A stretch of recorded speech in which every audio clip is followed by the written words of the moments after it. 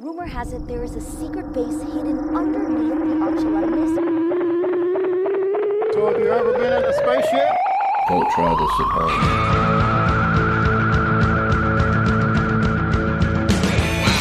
Wow, what is that silver object?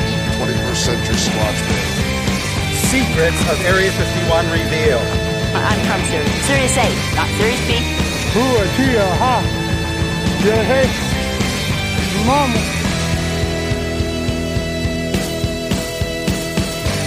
It's time to open your eyes, open your mind, and shift your paradigm. You're tuned in to another episode of All Night with the Living Geeks, a podcast in which we investigate and discuss high strangeness and the weird world in which we live. I'm your host, Taylor, and across the virtual desk from me tonight is my brother, Seb. Seb, what's happening?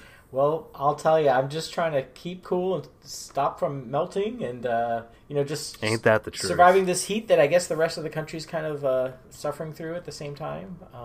Yeah. Yeah, it has been toasty lately. I think last weekend, I think Saturday, we were 105, 106 here, something like that. Oh, really? Okay. Yeah. Yikes. Yeah, it was definitely roasty, and, I mean, it's not like we're El Paso, Texas, where they've had, over 30 or 40 days of 100-degree weather. Yeah, it could be worse, but I'm ready for a change. Not great. Yeah. I'm ready. Let's go to the beach.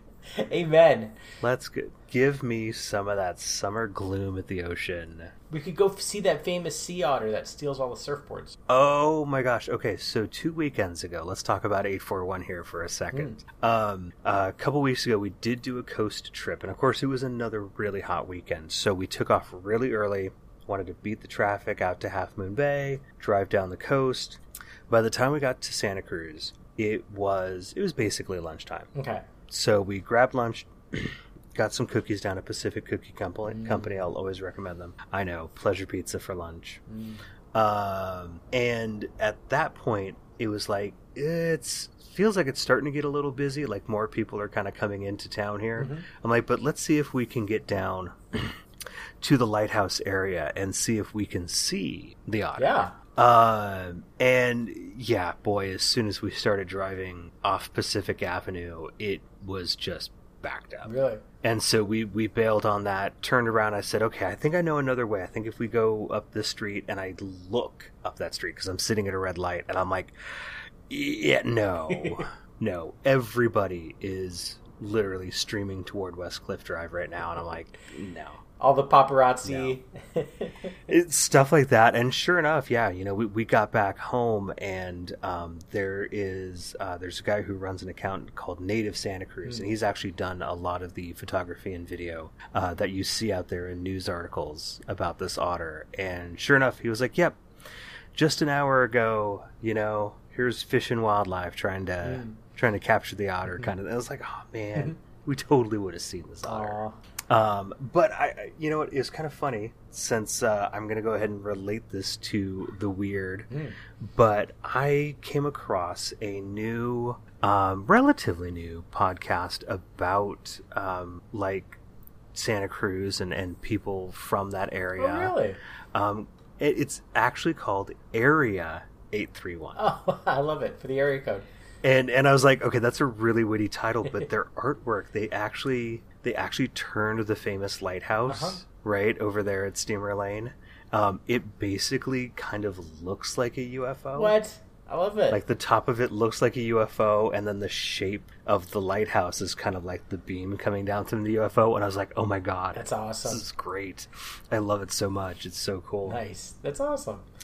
Yeah. Okay. So yeah, things are going well here, cool. And yeah, hopefully everyone is staying cool. Amen. What's new in your weird, Seb? Well, let's see. Since we last recorded, there's been a couple interesting developments.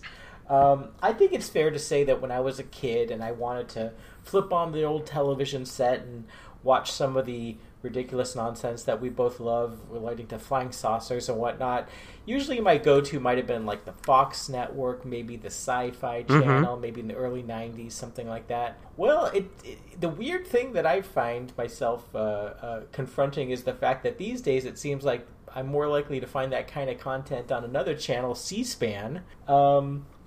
In the month since we last recorded, there's been a number of bills and amendments introduced in Congress by various people, which, if they do become law, would do a number of different things. And I'll just mention a brief number of them. Immediately halt funding for any surreptitious UFO retrieval and reverse engineering government programs. Instruct individuals with knowledge of such activities to disclose all relevant information to Congress while granting legal immunity if it is reported appropriately and within a defined time frame. Establish a 9-person presidential UFO declassification review board, complete with an economist and a sociologist to investigate the sociological and economic impact of releasing such information. And here's the kicker. This one was introduced by Senate Majority Leader Democrat Chuck Schumer. It would give It would give the United States government, quote, eminent domain over any and all recovered technologies of unknown origin and biological evidence of non-human intelligence that may be controlled by private persons or entities in the interest of the public good. So, wow, there's some interesting things floating around Congress. And I got to tell you, I have, honestly, deep down in my heart, I do not know if UFOs are real. If they are real, I do not know if the government knows about it or has secret information about it. But I got to tell you, deep down in my heart, I really hope that there isn't any sort of revealing of any sort of data. And let me tell you why. I fear that it would be the end of goofy TV shows about UFOs, where they always have, like, they always start with one of those disclaimers, like, this show presents, theories and opinions. We invite the viewer to make their own choice. It's like, for me, that's like the thing I love to see at the beginning of a TV show. And, like, what you're saying is Jonathan Frakes would be out of a job hosting shows like that. Exactly. It's like, let's preserve the mystery, ladies and gentlemen. Let's not pull the curtain back too far. So that's sort of where I am right now in my month of weird. Okay. So, yeah. But what's new in your weird? I tell you, July has really kind of been a weird month. Really? For me. Yeah. Okay. I'm a big fan of the Newkirks and their museum and what they do. The Unbinding is finally getting a release. Okay. It's actually going to premiere in Anaheim August 12th. There will, not too long after that, I think there will be a stream it option, but they are doing some actual, like, live showings of it. Wow. Yeah, sadly can't make it down to Santa Ana, but that's okay. But they, in order to do this kind of, like, speaking tour and stuff that they're going on, they had to, like, call the season finale, not the series finale, but the season finale of their Haunted Objects podcast. But they ended on a doozy. They acquired Glenn Campbell's old storage unit. Wow. And so everything, boxes, I mean, literally a van full of stuff from, his time, basically, as, like, the Area 51 guide, basically.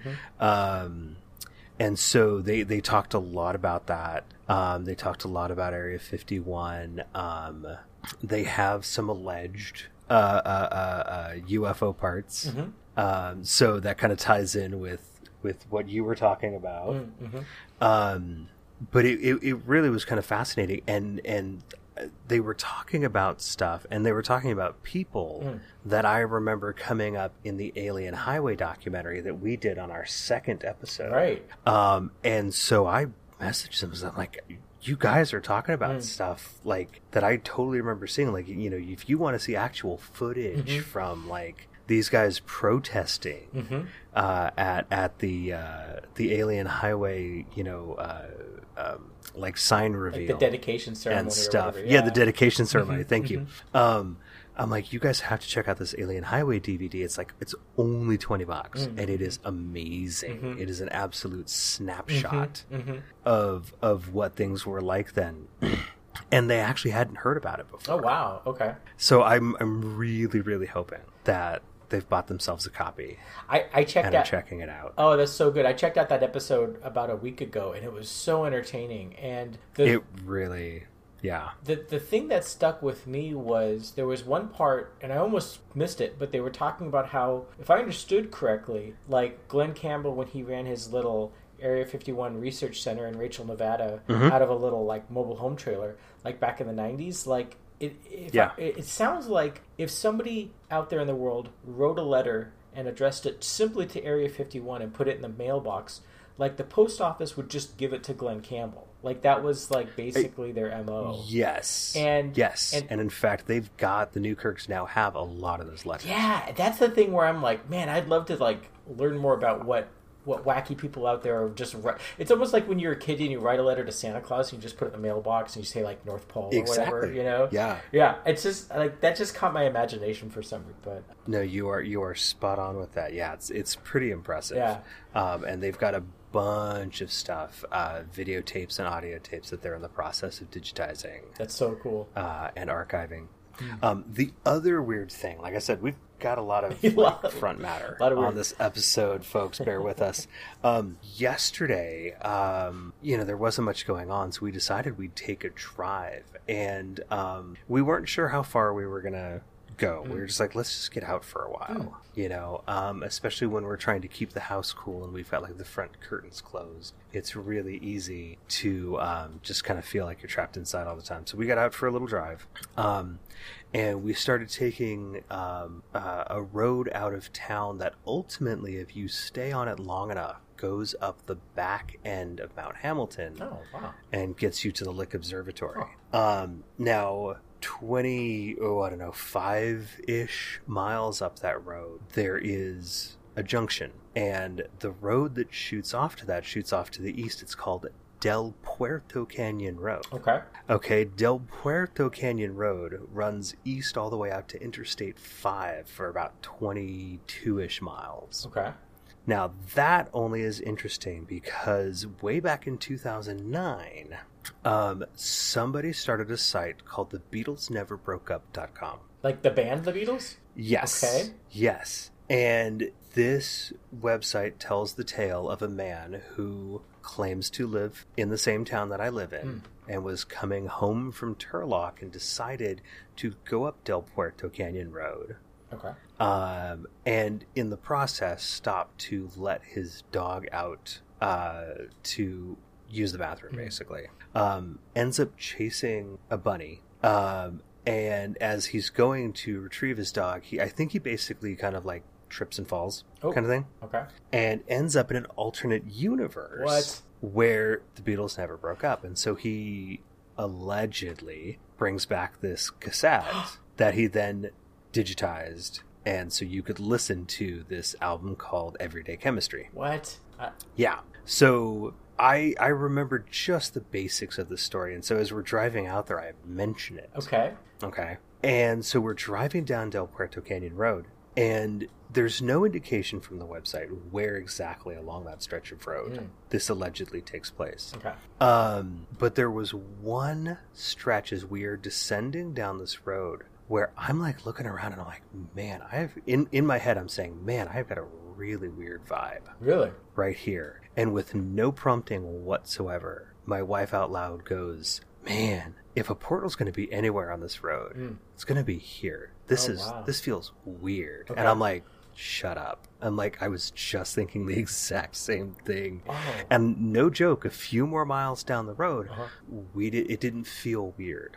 So it's just that one spot anymore. It was just this one stretch of road. And the landscape is beautiful and fascinating and harsh in places. And so, yeah, there was this point where we all kind of went, it's really kind of weird through here. Gee whiz. I wonder if you could go through a portal and go into other universes where, like, other bands never broke up, like Milli Vanilli or, like...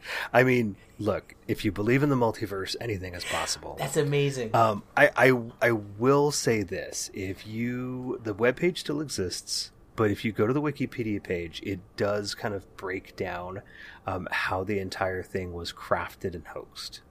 Oh, it's not real? It's as far as Wikipedia is concerned, it's basically like this is a mashup album from a lot of solo projects and like demos and stuff like that. And I was like, I don't know. Part of that road felt really weird. I'm going to choose to believe. Well, man, you sold me. I was ready to go on a magical mystery tour. Nailed it. That would have been perfect. Oh, man. All right. So anyway, we want to make an announcement, and we're going to keep kind of announcing this as we get through every month between now and basically January. At the end of January, at the end of basically our third year doing this show, we're going to go through a bit of a rebranding. We're going to change up the name. The feed is probably going to change. And we'll make lots of announcements. We'll make sure the link is really easily available for everyone. So hopefully you will all, if you're listening now, follow us over to our new feed. It's going to be new artwork, new theme music, everything. We've been working behind the scenes to kind of like pull this together. It just, I don't know. It felt like it was time for a change, and an update. And we're excited about it. Heck yeah.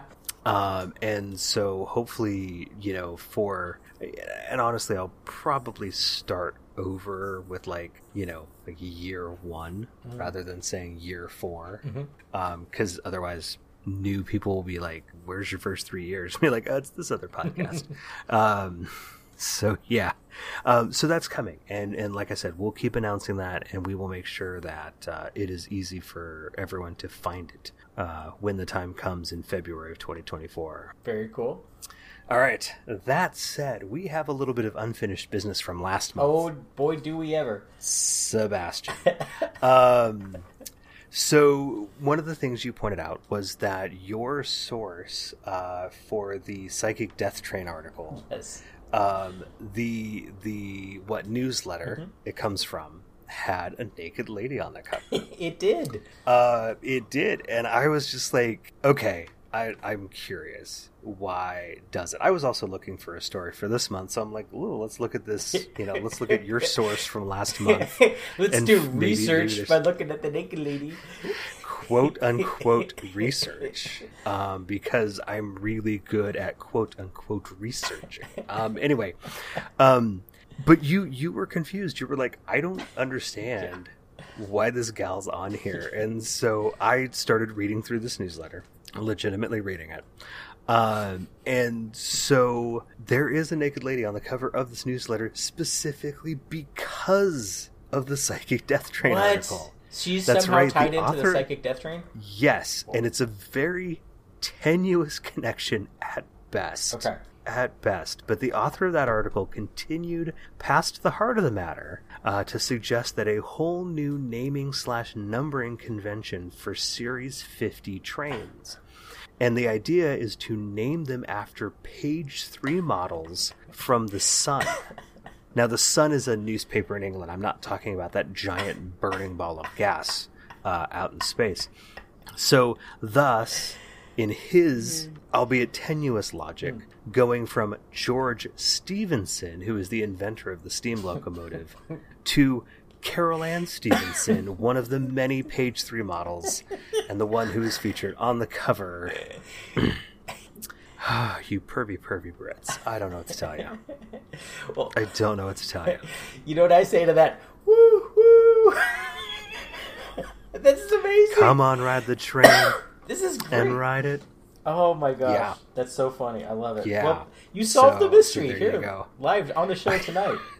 Exactly. Yes. It was Old Man Wilkins. Yeah. I don't know. I'm going for a Scooby-Doo joke and it's just falling apart now.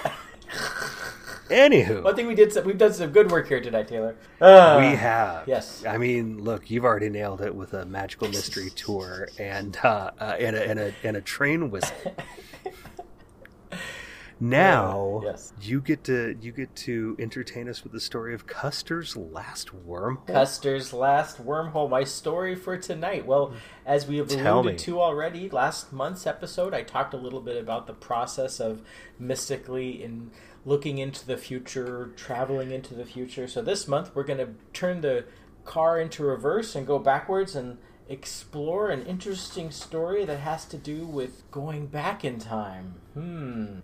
So my story is excerpted from an article titled Portholes Through Time and Space, written by a fellow named Richard Schwartzberg, which appeared in the August 1979 issue of Beyond Reality magazine. That's number 38. Okay. There'll be a link in the show notes. And unlike most of my stories this season, this magazine wasn't some homegrown paranormal newsletter, but instead was a slick bi-monthly newsstand publication complete with a production team, art design, art direction, graphic design, that kind of stuff. So it was more of a substantial magazine. You might find it like a news agent or that.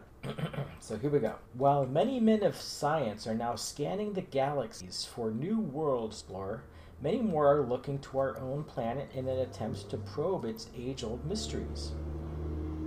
One of the enigmas constantly challenging scientific scrutiny is time portals, invisible windows through which a handful of human beings are said to have ventured, emerging at different periods in our Earth's history, staying for a brief span, observing and returning through the same window to their own time and place. Mention of these entrances and exits, which lead to and from the past, have been written up in many scientific journals throughout the years, calling attention to the fact that such doorways do indeed exist, and from time to time have been penetrated. A weird happening of the same nature was about to take place in southern Montana, at the site of the General George Armstrong Custer Monument. The area marks the historically famous Battle of the Little Bighorn, which was fought on June 25th, 1876. Perhaps no single battle in U.S. combat history had given rise to more commentary or controversy than that which has become known as Custer's Last Stand. Which sadly did not involve custard.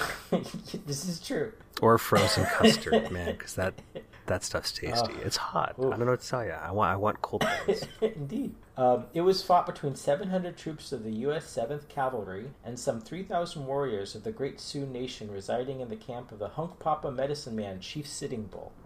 On the afternoon of October 14th, 1964, Stephen R. Miller, a biologist of Baton Rouge, Louisiana, his wife Della, and their 3 children aged 14, 16, and 18 had been visiting the 765-acre monument which rises in northern Wyoming in the Bighorn Mountains and flows northward to enter into southern Montana, joining the Bighorn River at Hardin. It was approximately 3 minutes before noon when the family decided to explore the vast Bighorn Mountain. Breathing the clean and fresh mountain air, the elder Miller and his youngest son, Steve Jr., climbed a small hill to explore even further the vast horizon which had been before a bloody battlefield. Mrs. Miller and their 2 children tagged along not far behind, leisurely enjoying the warm afternoon sun and the splendid mountainous view. Signposts were everywhere, calling attention to road directions, paths, restroom, and restaurants spotted through the area. Suddenly, Stephen Jr.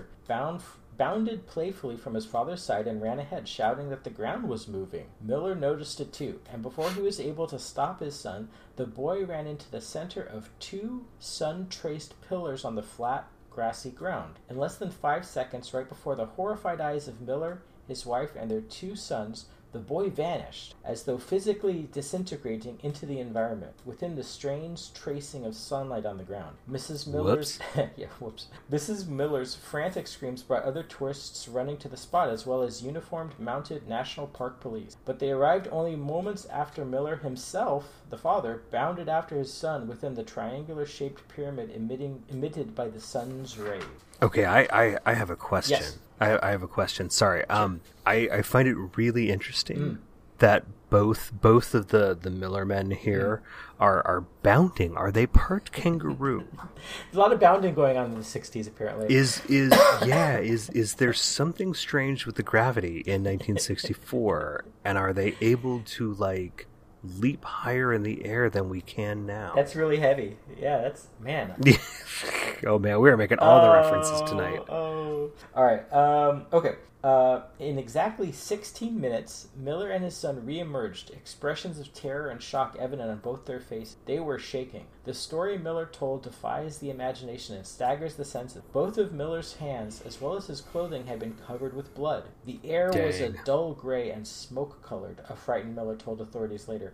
probably due to the thousands of shots that must have been fired. At first I thought the whole thing was very funny, feeling my son and myself were seeing something on a giant movie screen, coupled with a bit of trick photography. We even started to laugh. And then I looked behind me, expecting to see my wife and the rest of our family huddled together take the same spectacle. That's when I suddenly became frightened. Behind me was nothing but wide open plain and clear sky as far as the eye could see. The area my son and I found ourselves in was nothing like the park we had just been in moments before. I called my wife by name, and our children. We both did, but there was no answer. No sound at all, in fact. Only our echoes piercing the mountain. The stench of death and decay was everywhere. It was real, believe me. It was so bad that my son vomited on the ground. Those dead bodies, all young men, on the ground all around us were no props. They were very real. Miller told officials how he and his son had fallen over the bodies trying to get out of the area, and how after taking a few steps backward, they had been caught in a whirlwind and propelled back to the park. Their clothes Yikes. and the blood stains on their hands were sent to the Blood Analysis Division of the FBI in Helena, Montana. The verdict? The blood had been real human blood, but not their own. Dun dun dun.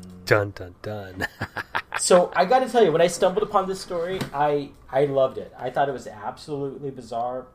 I had never heard it before. This isn't the kind of story that has dozens of clickbaity YouTube videos about it, you know? Oh, I'm sure. And the alleged involvement of the FBI suggested that maybe there might be documentation somewhere. Maybe it wouldn't be possible to prove necessarily the paranormal event, but maybe you could prove that there was some sort of investigation. Right. So Schwartzberg, the author, mentioned, quote, 2 sun-traced pillars, and I thought that was especially interesting.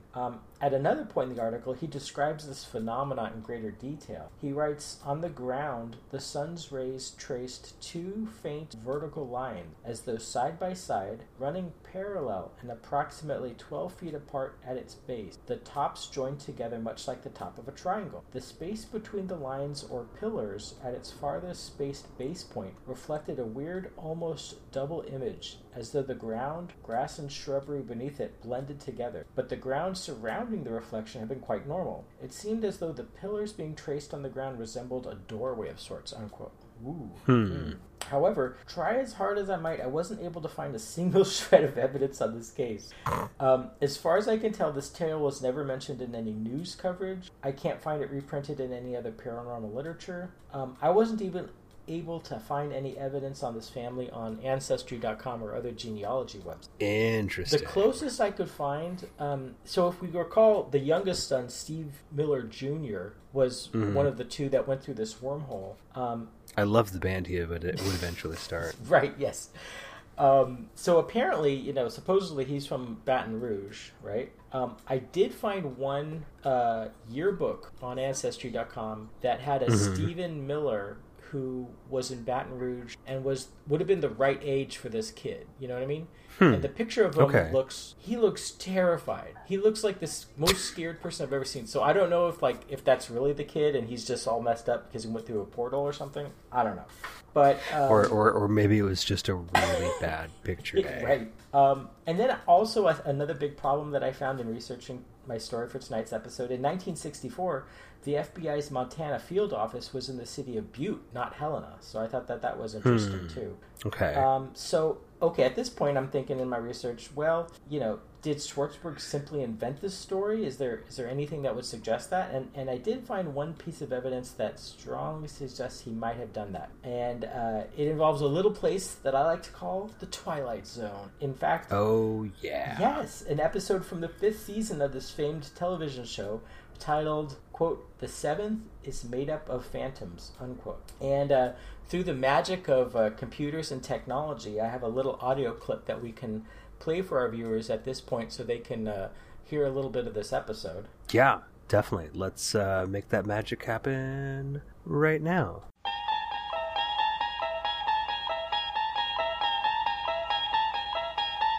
June 25th, 1964. Or if you prefer, June 25th, 1876. The cast of characters in order of their appearance: a patrol of General Custer's cavalry and a patrol of National Guardsmen on a maneuver. Past and present are about to collide head-on, as they are wont to do in a very special bivouac area known as the Twilight Zone. Right over there is the junction of the Bighorn and Little Bighorn Rivers. Not far from there is where Custer fought. Yeah, Custer? Custer who? General Custer. It's where the 7th Cavalry fought the Sioux Indians. Major Reno, he crossed the river and he followed an Indian trail. Custer went right up the middle. And he rode right into him and he was slaughtered. 1876. That was the year. Oh, now, come on now, Sarge. Somebody planned this thing around here for a gag. That canteen's not 80 years old. Well, shoot, it's practically new. Well, I'm sorry, sir, but we heard some rifle fire down there and we went to check it out. Rifle fire? According to the lieutenant, you were down at the Little Bighorn, 40 miles away from where you were supposed to be. How'd you hear rifle fire? That's just it, sir.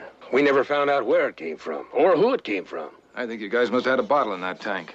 That canteen is marked 7th Cavalry, and we found a teepee close to the river. A teepee?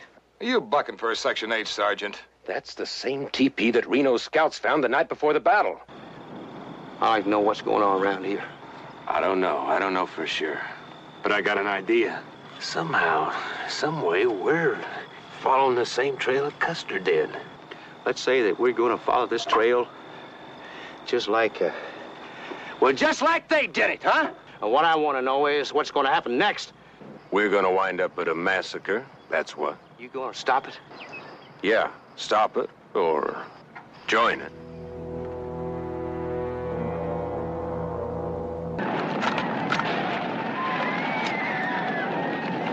All right, fellas. Let's do it! We found a tank, sir, and this was on it. Crossing Rosebud Creek, trying to reach 7th Cavalry. Have to. I don't get it. I swear I don't get it. There's no sign of the men. No sign at all. Keep looking. Yes, sir. Put them on report, sir. Put them on report. Captain.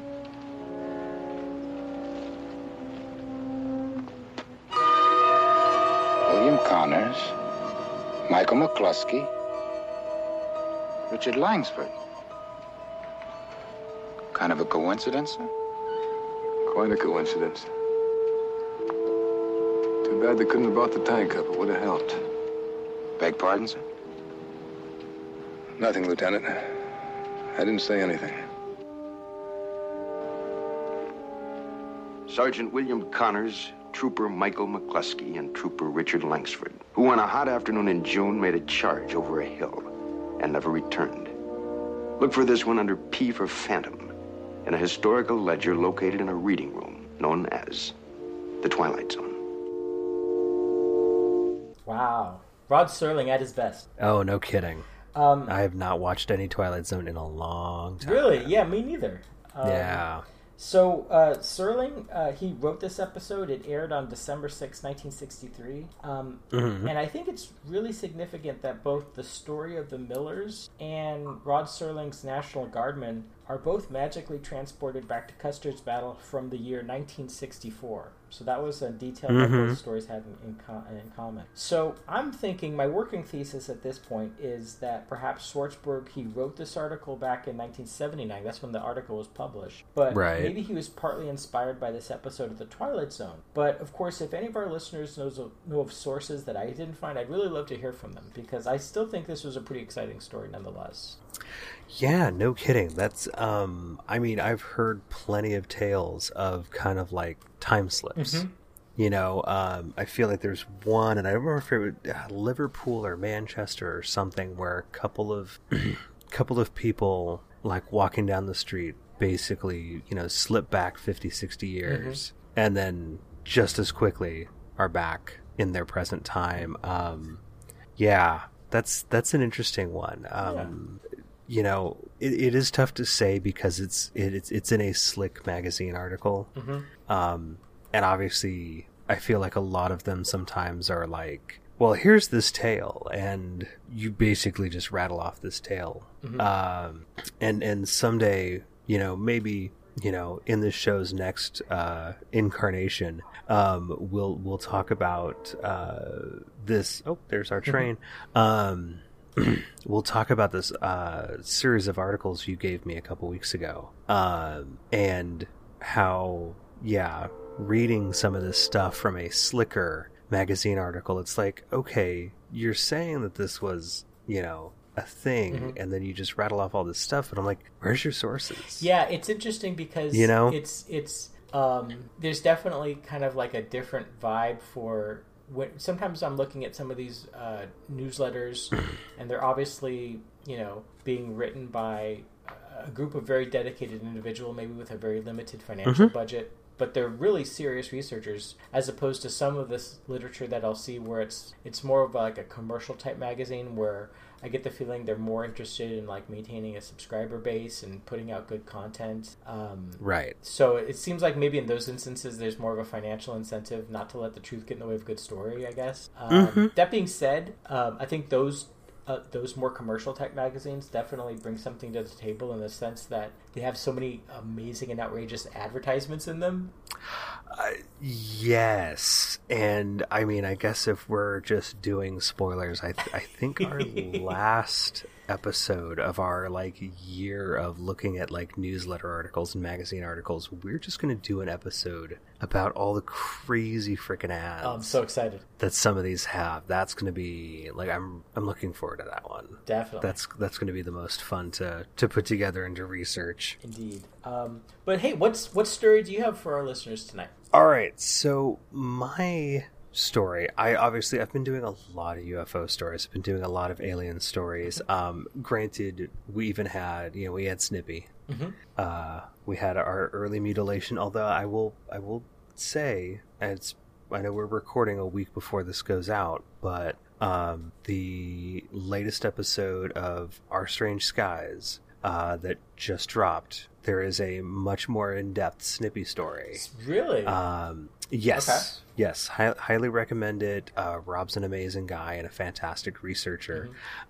So yeah, always going to recommend his podcast. So if you need more Snippy in your life, go grab his most recent episode.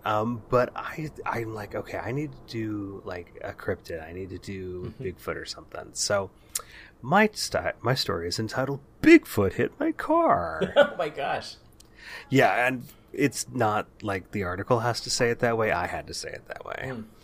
But on page 7 of the inaugural issue of Creature Chronicles, link in the show notes, is a story about a Bigfoot encounter that happened over April 12th and April 13th of 1977. That'd be really weird if the very first issue in 1980 talks about a story from 1997. Oh boy. Now, let me set the scene for you. David Soul's Don't Give Up on Us was at the top of the Billboard charts. Hotel California was in 4th and climbing, while ABBA's Dancing Queen was starting to slide. Rocky was at the top of the box office, and Star Wars was still a couple months away. Tom and Connie Court, like a quarter. I know it sounds like I said quarter, but it's quarter. Lived in rural Indiana, near Henshin Road and State Route 56, between Aurora and Rising Sun, which are two great names for towns. Oddly enough, if you look at the spot on a map, it's right near the Ohio River and the Kentucky border. Borders and bridges, my friends. Borders and bridges. Now, the Quarters had left their mother's house and reached their trailer up the road along Henshin. Now, I've looked, and there's only 12 properties along that whole road today, so it can't have been all that far. And Tom had reached around to the back of their car to grab the diaper bag so they could change their 6-week-old baby when he heard a sound like, ugh. It literally just capital UGH, so I'm doing my best impersonation. I might have to throw in some of the sounds from the Sierra Sounds episode.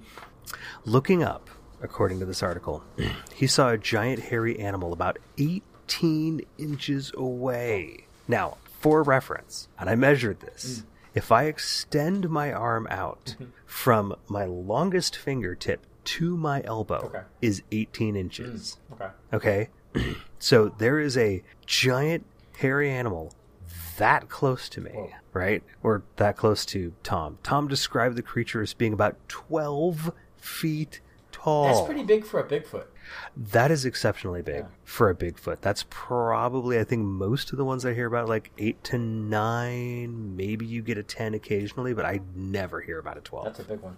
And you figure, I mean, let's just call this guy 6 foot tall. That is literally twice as tall as you, and 18 inches away from you, and just boom, there, almost as if out of nowhere while you're trying to grab a diaper bag. He may need a clean pair of underwear after this. Yeah. Anyway, describes the creature as being black and hairy with red eyes. Again, here's Mothman and how many other creatures we get described as having red eyes. Right. The head was shaped like that of a human, and its arms were hanging to the ground. Gosh, that's long arms. That's really long arms. I'm glad this dude is not on a basketball team. Yeah. So it's okay. Yeah, we're getting some Bigfoot vibes here, but there's also something almost not quite proportional going on here. So sit tight. We'll come back to this. Tom quickly jumped in his car. We don't know the make or the model. The creature tried to swing at him, but missed and hit the car. The creature chased the car down the road, swinging its arms. Can you imagine these giant, I mean, you figure, what, shoulder to ground on a 12-foot creature? I mean, 9.5, 10 feet, probably? I mean, let's just call it 9. Let's call it 75% of... Anyway, the next night, the Quarters stayed at their mother's until 11:45 p.m. Now, a quick note here is I believe Tom and Connie are a married couple, but the article keeps saying their mother, which I think is merely an error, but make of that what you will. Tom brought along his 16-shot 22 caliber rifle. They parked in front of the trailer and heard the same noise again. The creature was standing next to a tree on the other side of the road. Tom fired one shot at the creature and missed. He then unloaded the rest of the gun. Yes, 15 shots at it. Oh, gosh. It dove to the ground and just seemed to vanish. Oh, weird. Now, I will say this. I should have tried to look and see what phase the moon would have been on April, presumably 13th, 1977. I did not. There's the possibility that there was a bright full moon overhead. Right. At which point you probably could have made out some detail pretty easily. It also could have been a new moon and everything would have been like dark shadows. I just don't know. Now, while local law enforcement couldn't find any evidence of such a creature, we, and when the article says we presume it is Ron Schaefer and E. Jones. One is the publisher of the newsletter and the other is like the investigator who's written the story up, found crushed vegetation at the site. The side of Tom's car was smashed. Both Tom and Connie were frightened and still shaking when we interviewed them the following week. Now, that's the extent of what's written up in Creature Chronicles. Now, what I'd like to make note of, because I can sit there and, use Google Maps Street View to kind of like go down this road and look at it. Now, much of Henshin Road isn't terribly wooded close to the road's edge. But as you get closer to State Route 56, as the story implies the Quarters lived there, it is much more wooded and would seem to be an ideal place for a creature to hide out. Apparently, the newspaper account of this case can be found in several Fortean publications, including Sasquatch, the Apes Among Us by John Green, and Creatures of the Outer Edge by Lauren Coleman, and I almost said friend of the show. We have no idea, but we're fans of his, Jerome Clark. Indeed. Wow, this is a great story. Jeez. Yeah. Now, I looked, I wanted to, because, we only have so much budget for the show. I could have dropped the money to get a Kindle copy of Sasquatch the Apes Among Us. I was hoping to find a PDF copy online. Did not. Creatures of the Outer Edge has been out of publication for a long time. So finding a copy of that is buku bucks. So I don't have the original newspaper account of this case. So we have what's in the newsletter to go on. Now, I've heard plenty of tales of, and theories that Bigfoot as a creature has the ability to basically disappear. Mm-hmm. However you want to attribute that, whether there's a UFO involved and it's beamed up, whether it's transdimensional, whether it is just a power it has to cloak itself. My take on this, given everything presented to us, kind of taking it all at face value, and incorporating in stuff that we've learned and researched over the years, I am almost kind of putting this in more of a sort of Kelly Hopkinsville. Yeah, it definitely sounds like kind of vibe. Yeah, something beyond just a simple biological creature. Do you know what I mean? Right. Like it starts with this Bigfoot being kind of out of proportions. And then also suddenly being in such close proximity without stomping, without like tearing through the brush. It's just suddenly there. It's right. It's almost like if you had, how do I say this? It's almost like if you had an entity which could appear in the form of whatever a person's fear is. I mean, I guess the best way I can think of it is like at the end of Ghostbusters, you know, when they kind of imagine the form of their own destructor, you know? Right. Like if a kid has a fear of a monster, and that monster is 12 feet tall and has huge arms and just is totally whacking out of proportion, that entity would magically somehow know that that's what it's most afraid of, and then take that shape most, I guess. Yeah. No, I am right there with you, and you were thinking along the exact same lines that I am. Is that, and I truly believe that the phenomena itself, there is a, what's the way to say it? It kind of tailors itself to the individual, in a sense.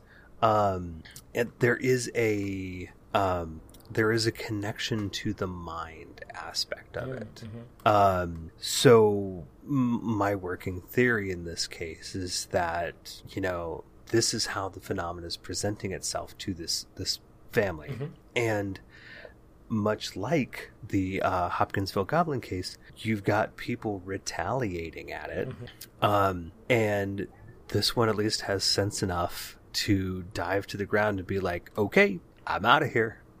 And it just vanishes. And I think it's interesting, perhaps, the fact that there's no mention of any sort of odor. Like, I know a lot of times with these, maybe these cryptid cases, there's a powerful odor reported. I mean, I'm not sure that this case that the absence of evidence is evidence of absence, but presumably if it is, you know, something other than a biological creature, a lack of odor might suggest, that it's more of a high strangeness type situation. Exactly. Yeah. I know a lot of people report, you know, kind of a sulfur smell or a very musky smell. And again, that's kind of why I wanted to see the original newspaper article. I mean, a lot of times I know these newsletters will copy them almost word for word.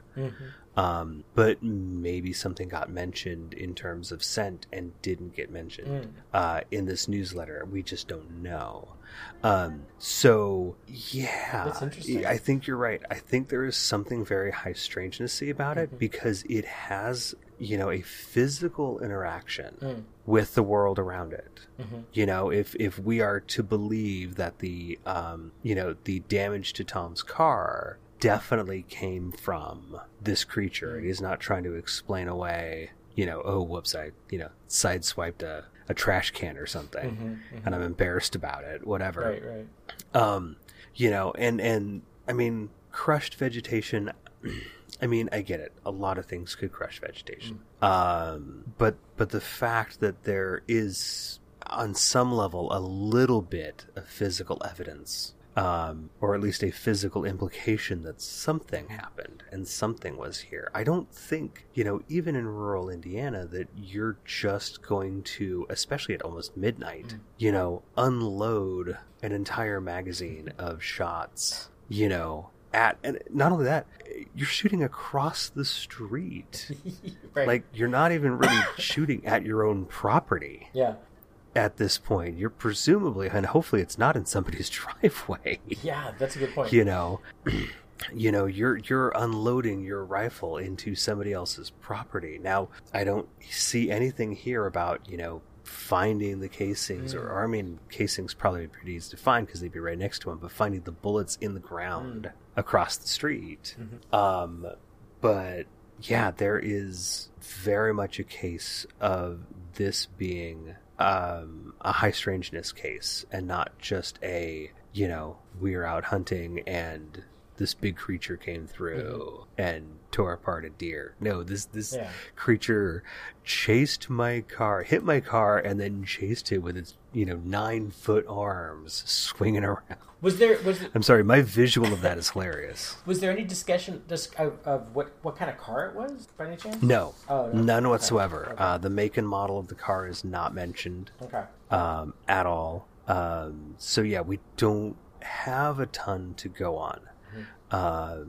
And a cursory, just a very cursory search, does indicate that Tom and Connie Courter are real people. Oh, okay. This isn't a made-up story. That's always one of the first things I check. Any sort of like data point that I can go, okay, were there really people on this, by this name, living in this area? Sure. It's sometimes hard to get address, or property records, going back that far without investing in it. But, if you can get names and towns, you can pretty much go, okay, yeah, this is probably the people we're talking about. And then obviously Google Maps and stuff like that, just to go, okay, is the description of this area relatively consistent with, what we see now? I realize it's been, 45 years since this happened, but yeah, weird Bigfoots. I think I feel comfortable definitively saying this cannot have been a situation where somebody's misidentifying like a bear or something. I think that has to be excluded from all consideration. I think that is definitely safe to say. Yeah. It's a great story. I love it. Thank you. Yeah, it was definitely an interesting one. And knowing me, I'll probably be back to UFOs next month anyway. Nice. Nothing wrong with that. Yeah, nothing wrong with that, because there are plenty of weird ones. In fact, I think I already have it picked out. Really? Oh, okay. Yes. Nice. Yes, indeed. I'm not going to give away any spoilers. I've done plenty of spoilers already this month. I'm not going to give away any more. But every month, and this is something I think we'll probably continue into our next iteration, Seb is going to dig into the old-timey newspaper archives to unearth a story of high strangeness. My boy, Seb, what do we have this month? Well, we have an article from the Placer Herald newspaper of December 3rd, 1898, and oh, that is way back. It is way back, and I got to tell you, I'm really gonna like hearing your take on this, because I'm not sure if this is a news article that falls into the cryptid category, or if it's describing a natural phenomenon that I'm just not familiar with. So maybe you can help me work through this. So here we go with the article. So while boating one night recently, a Norristown, Pennsylvania man saw a number of small, faint lights glowing just above the water along shore. The river was wide and the shore was very lonely here, and for a stretch of about 100 yards, the mysterious lights were planted thick. Having a gun with him, the boatman fired at one of them. Instantly, all but that one disappeared, and he heard the sound of many strong wings beating the air in flight. He rowed to the remaining light to find that it came from the breast of a green heron. There, at the angle of the breastbone, was a luminous circle, the size of a watch dial, made of soft yellowish down, which glimmered like phosphorus for a few minutes after the bird's death, then dulled and faded. Often since then, the Norristown man had seen these tiny lights along the riverbanks, and on shooting at them had brought down invariably green herons with phosphorescent breasts. He says that nature had given the birds these magic lamps so that they may attract fish by night, for he had noted that their little lights shine out only when they stand in a certain attitude, and that this attitude is only adopted by them when fishing at the water's edge. So I read this and I reread this and I thought, okay, green herons with like a glowing disc on their chest. It's like, that sounds pretty wacky. But geez, I don't know. I mean, they're talking about how maybe it's some sort of something that helps them attract fish. I mean, who knows? I'm not sure if what I'm reading here. You know? Yeah, boy, I mean, my gut goes they're Pokemon, but I don't think that's probably actually all that accurate or realistic. But funny. So I don't know. I've never heard of this before. Uh-huh. So if this is some sort of evolutionary adaptation, it's not one that I'm aware of. Mm-hmm. Now, I'm not an expert on herons in any way, shape, or form. I'll add that as well.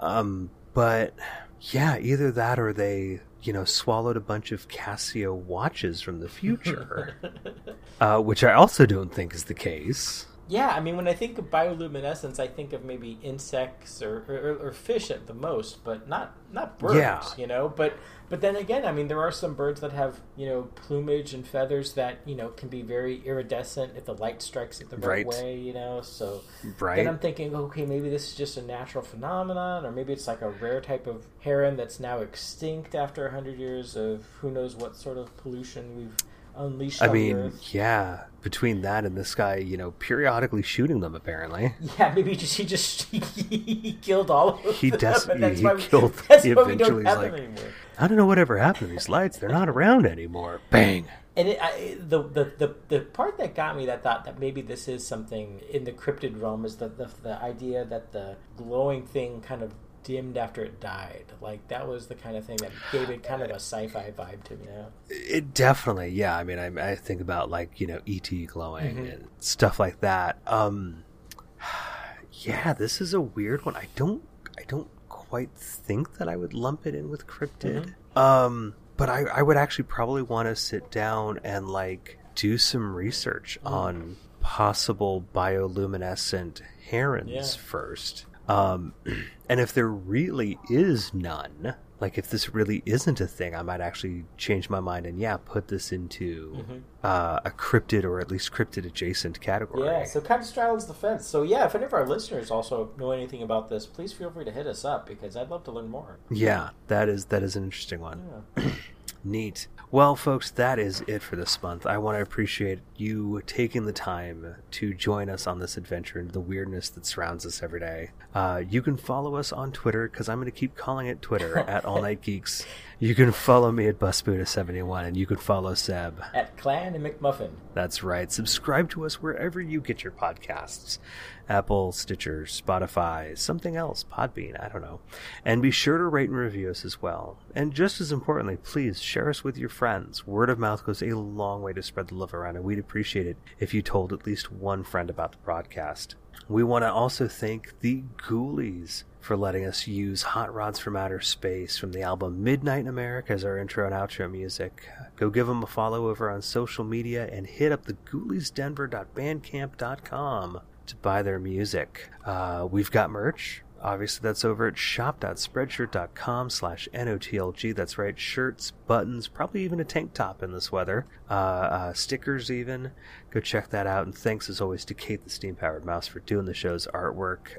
If you want to throw a few bones our way to help keep the hosting going, you can do that over at patreon.com/NOTLG.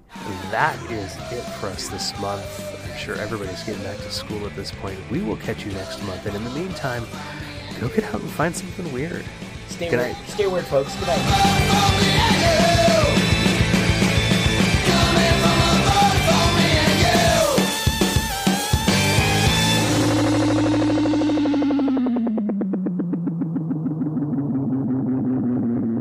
Now I'm on the right input. Excellent. Very good. That helps. That definitely helps.